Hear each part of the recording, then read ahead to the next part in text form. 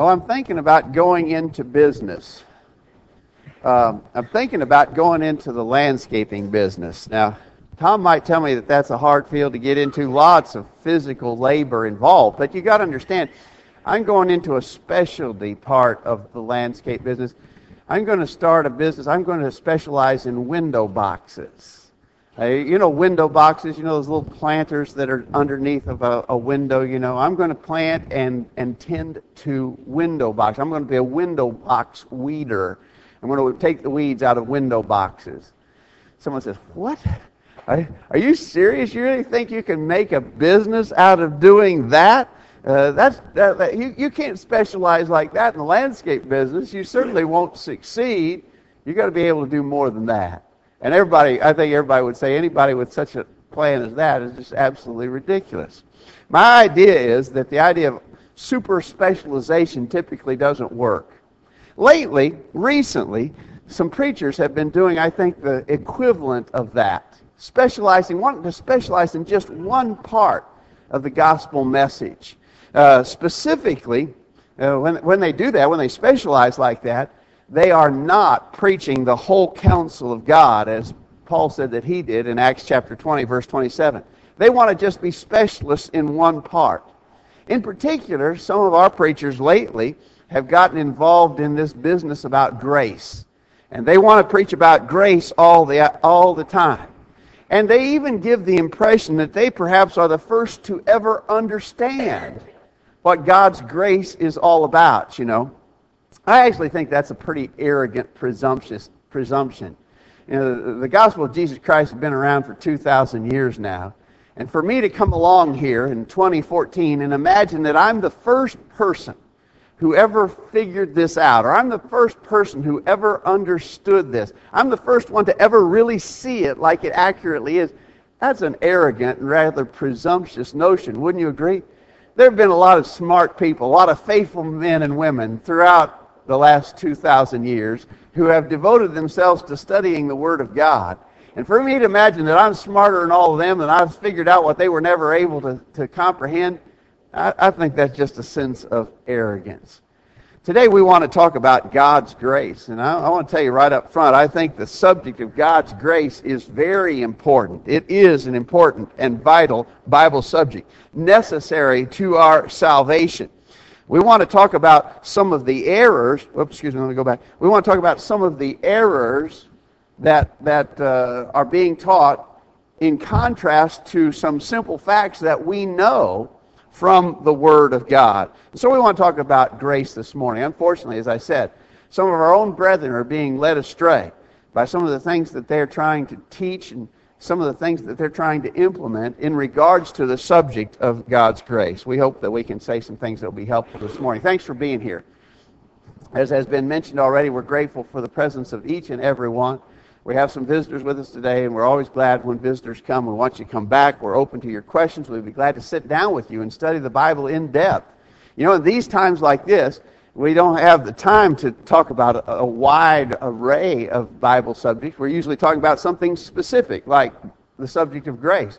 But we'd be glad to engage with you in a very thorough study of the Bible. If you have questions, if you have things that you'd like to know, and maybe even some areas where you feel a bit of confusion, perhaps some topics that you might think you disagree with us about, we're open to all that. We'd love to study the Bible. And if you have questions and we can assist, please let us know. Thanks for being here this morning. We appreciate you very much.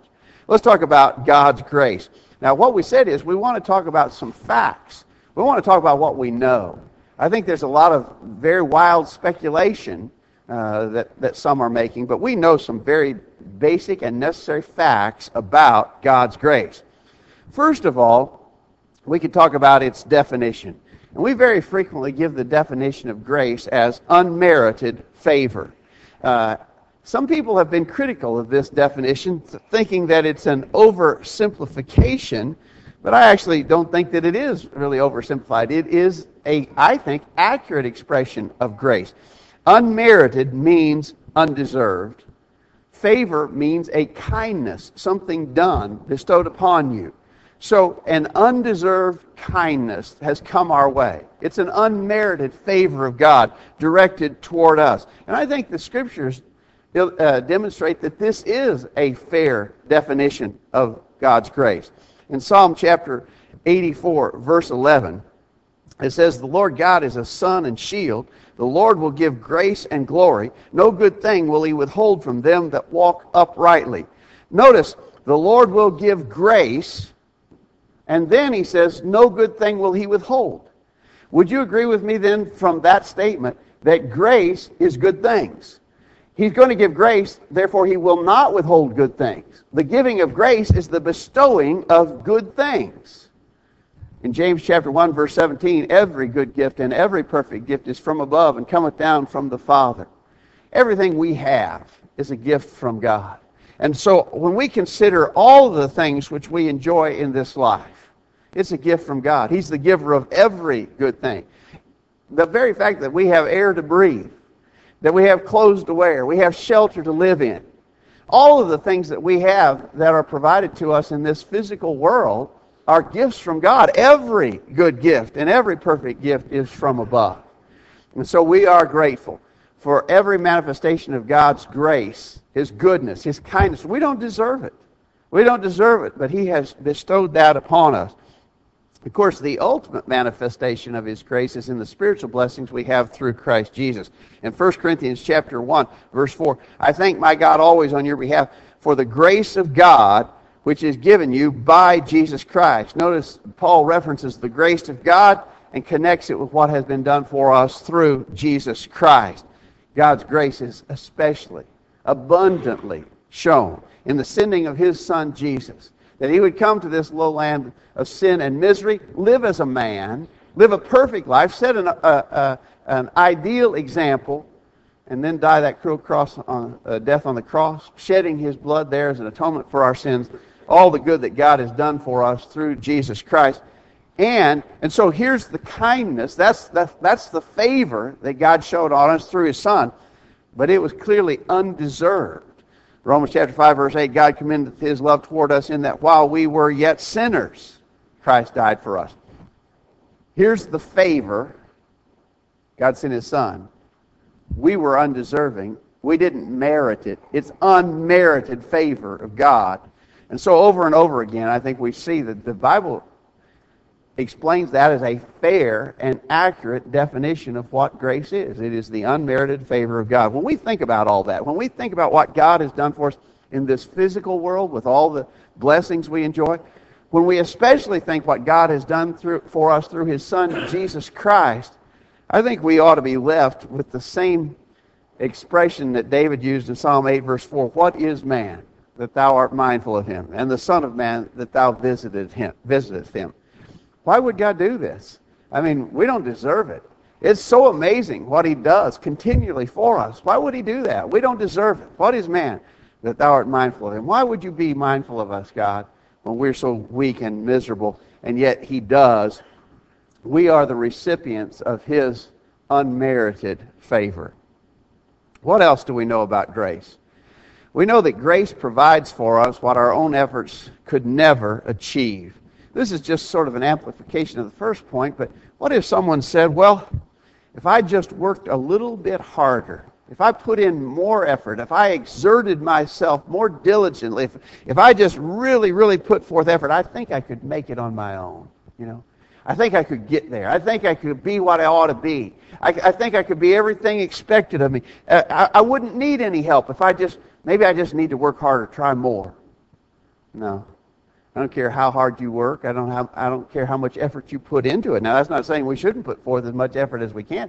But the fact of the matter is, if you work just as hard as you possibly could, constantly, without fail, you could never get there. No amount of work could ever suffice to cover the sins that we have committed that would cause God to be in a position where He owed us salvation, where we merited it, we earned it. It'll never be so. We just can't do that. One of the best-known passages about God's grace and His giving of salvation to us is the one that Arthur read earlier from Ephesians chapter 2, verses 8 through 10. It says, "For by grace are you saved through faith, and that not of yourselves, it is the gift of God, not of works, lest any man should boast. For we are His workmanship, created in Christ Jesus unto good works, which God hath before ordained that we should walk in them." Notice, we're saved by grace. If someone asks, do you believe that we're saved by God's grace? The answer has to be absolutely yes, right? This scripture attests to that. We are saved by grace. But notice also, it's not of ourselves. In other words, it's not something we could do or earn or merit. There's no way that I could go before God in final judgment and say, you owe me. Give me what is my due. I could never do that. It's not possible. We're saved by grace. That not of ourselves.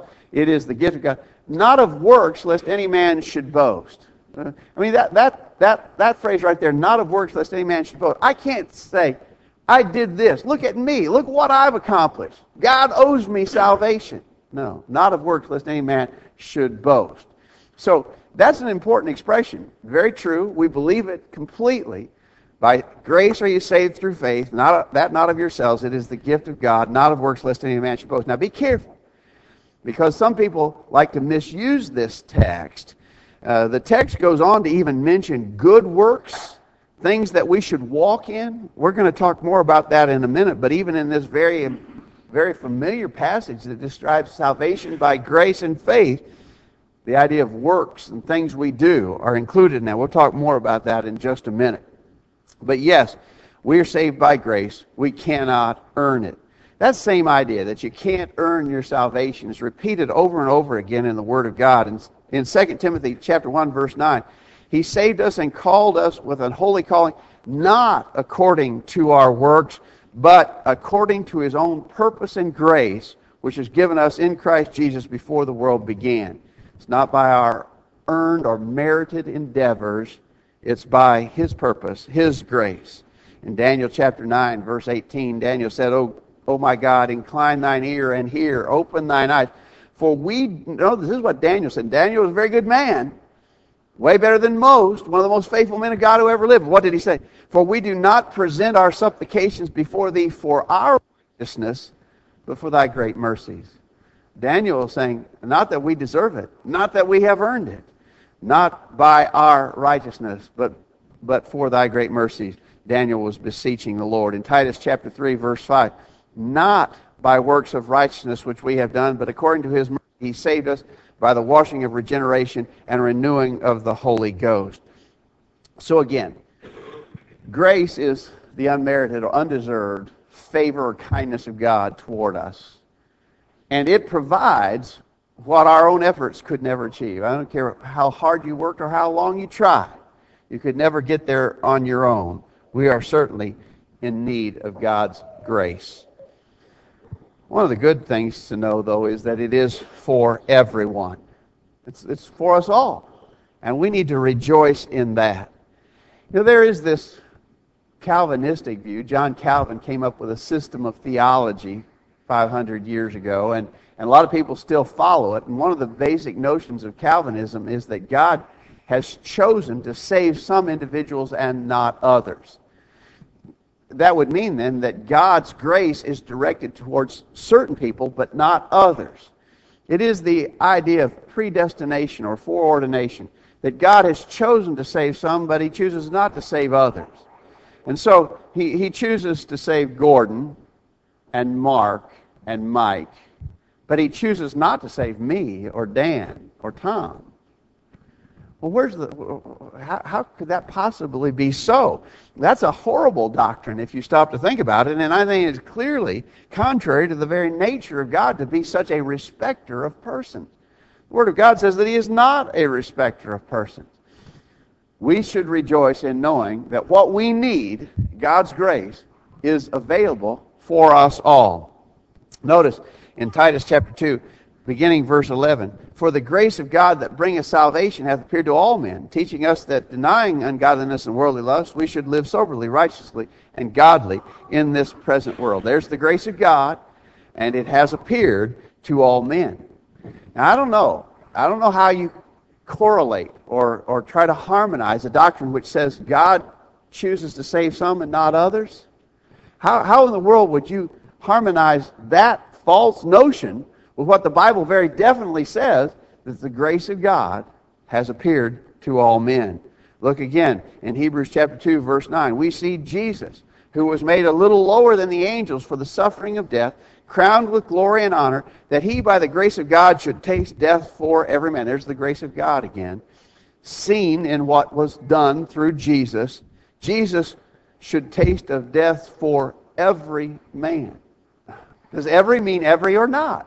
Did Jesus die for all men or not?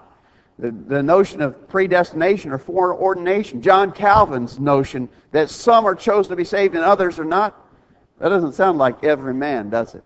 The Bible says the grace of God is shown for every man. That's great and good news.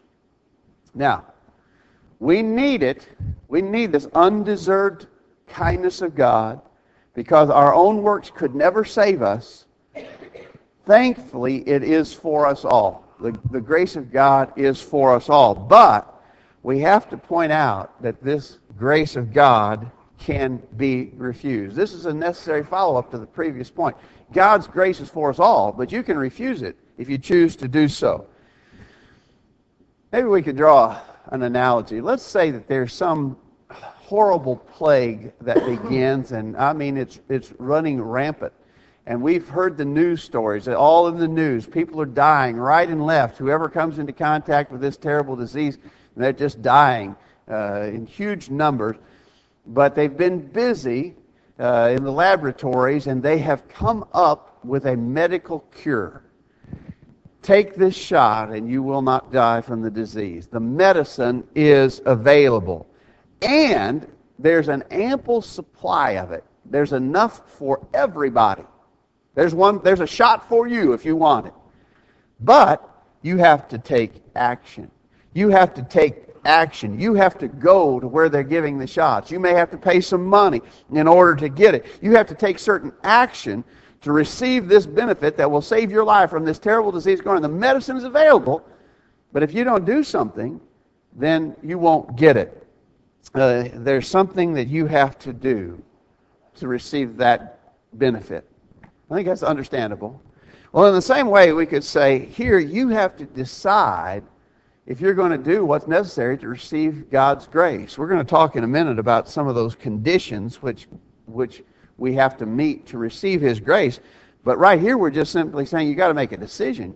God's grace is available to everyone, but you have to make a decision to receive it. In James chapter 4, verse 6, He giveth more grace. Wherefore he saith, God resisteth the proud, but giveth grace to the humble. What about that? God gives grace to the humble, but He resists the proud who will not submit themselves to Him. Do you see that? And so if you've got a hard heart this morning and you're refusing to accept what God wants to give you, then you can do that.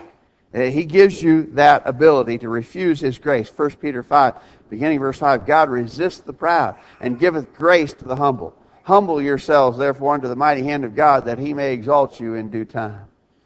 I think all of us have probably, sadly, had the experience of knowing people who just sort of stubbornly and proudly refused to submit to God. And therefore they reject the grace which He is offering. If that would happen to describe you at all this morning, we just beg you, you need this grace of God. You need His kindness. You don't deserve it, but you need it, and He's made it available to you. Don't refuse the grace of God. If you do, it'll be the biggest mistake you've ever made or ever will make, to refuse the grace of God. This grace of God has conditions attached to it. I want to go back just to prove that. Now, there are a lot of people who really don't like the point we're going to attempt to prove from Scripture right here, that the grace of God has conditions attached to it. In fact, even recently, I've known of a young gospel preacher. I know him personally, and he has gone off the deep end on this subject of grace. Now he's left the Lord's church, and he's denying things like the necessity of baptism and so forth because he got all bound up in this subject of grace. He was one of those ones I was describing earlier, by the way, who imagined that he had discovered things and understood things about grace that no one ever figured out before him. And now, because he thinks he's got that all figured out, he is denying that there are conditions attached to God's grace, that there are things that you must do, like being baptized for the remission of sins. I think we can prove that there are conditions attached to salvation. Look at it this way. Go back to this verse. We looked at this earlier. Titus 2, verse 11. The grace of God that bringeth salvation hath appeared to all men. Now, if that's all it takes, is for God to shower His grace on you, then that's already happened, right? The grace of God that bringeth salvation hath appeared to all men. And so if that's all there is to it, then everybody would be saved, right? Wouldn't that be a necessary conclusion? If it's all by grace and nothing by meeting the conditions of God's pardon, then everyone would be saved because the grace of God has appeared to all men. But Jesus said in Matthew 7, verses 13 and 14, Enter ye in at the strait gate, for wide is the gate, and broad is the way that leadeth to destruction, and many there be which go in thereat. Because strait is the gate, and narrow is the way which leadeth unto life, and few there be that find it. Well, wait a minute. Jesus said here, if you're just going to paraphrase this very loosely, Jesus said the majority is going to be lost, and only a minority is going to be saved. Isn't that what He said? But the grace of God has appeared to all men. So if it was just by grace, everybody would be saved. Jesus clearly said not everybody's going to be saved. So there's got to be more than God's grace. We've got to accept His grace, and we've got to meet the conditions of His grace. The very best Old Testament example, I think, of grace is that story of Noah. So familiar to us. Our kids study it in Bible class. So many great lessons in Noah. Now, we're not saying that we're commanded to do the same thing Noah was commanded to do. Noah was commanded to build an ark. We're not commanded to build an ark. You don't have to do that. Don't go out and start cutting wood for an ark today. You don't have to do that. But it demonstrates how grace works in the story of Noah. We see it. God, in Genesis 6, beginning verse 5, God saw that the wickedness of man was great in the earth, and that every imagination of the thoughts of his heart was only evil continually. And it repented the Lord that He had made man on the earth, and it grieved Him at his heart. But Noah found grace in the eyes of the Lord. So Noah's deliverance from the devastating effects of the flood was because he found grace in the eyes of the Lord. But what did that involve for him? Well, in Hebrews chapter 11, verse 7, it says, By faith Noah, being warned of God of things not seen as yet, moved with fear, prepared an ark to the saving of his house, by the which he condemned the world and became heir of the righteousness which is by faith. He prepared an ark to the saving of his house. When we've studied the story of Noah before, we've concluded that it's quite possible that under those primitive conditions that he was expected to work under, it may have taken Noah on the order of 120 years to build the ark. Can you imagine a building project of that complexity, of that enormity? Maybe taking Noah 120 years to complete. Noah had to work hard to prepare that ark to save himself and his family. But wait a minute, I thought it said God's grace was upon Noah. Yes, God's grace was upon Noah, but Noah still had to do the building of the ark. What if Noah just sat back and said, well, I believe that God will save me by His grace. That's all I got to do, just sit back and wait. Well, he would have washed away in the flood along with everybody else. Noah had to meet the condition of preparing that ark. In fact, in Genesis chapter 6, verse 2, Thus did Noah, according to all that God commanded him, so did he. He did everything God said to do the way God said to do it. Did that negate God's grace? No, it did not. Noah was still the recipient of God's grace, but he had to meet the conditions that God placed upon him. I think that example is a good one to prove that grace has conditions attached to it. What are our conditions? I'm going to tell you, we've got it easy compared to Noah. You do not have to go out and build that ark. What an enormous job that was. You don't have to do that. You don't have to do anything that comes even close to that. What do you have to do? If you want to be saved from your sins, you have to hear God's truth, believe it, repent of your sins, confess your faith in Jesus, and be baptized in water for the remission of sins. It's pretty easy, isn't it? Pretty easy. And yet we still see people who are refusing this necessary thing, refusing God's grace by proudly resisting the necessity of submitting to God and doing His will.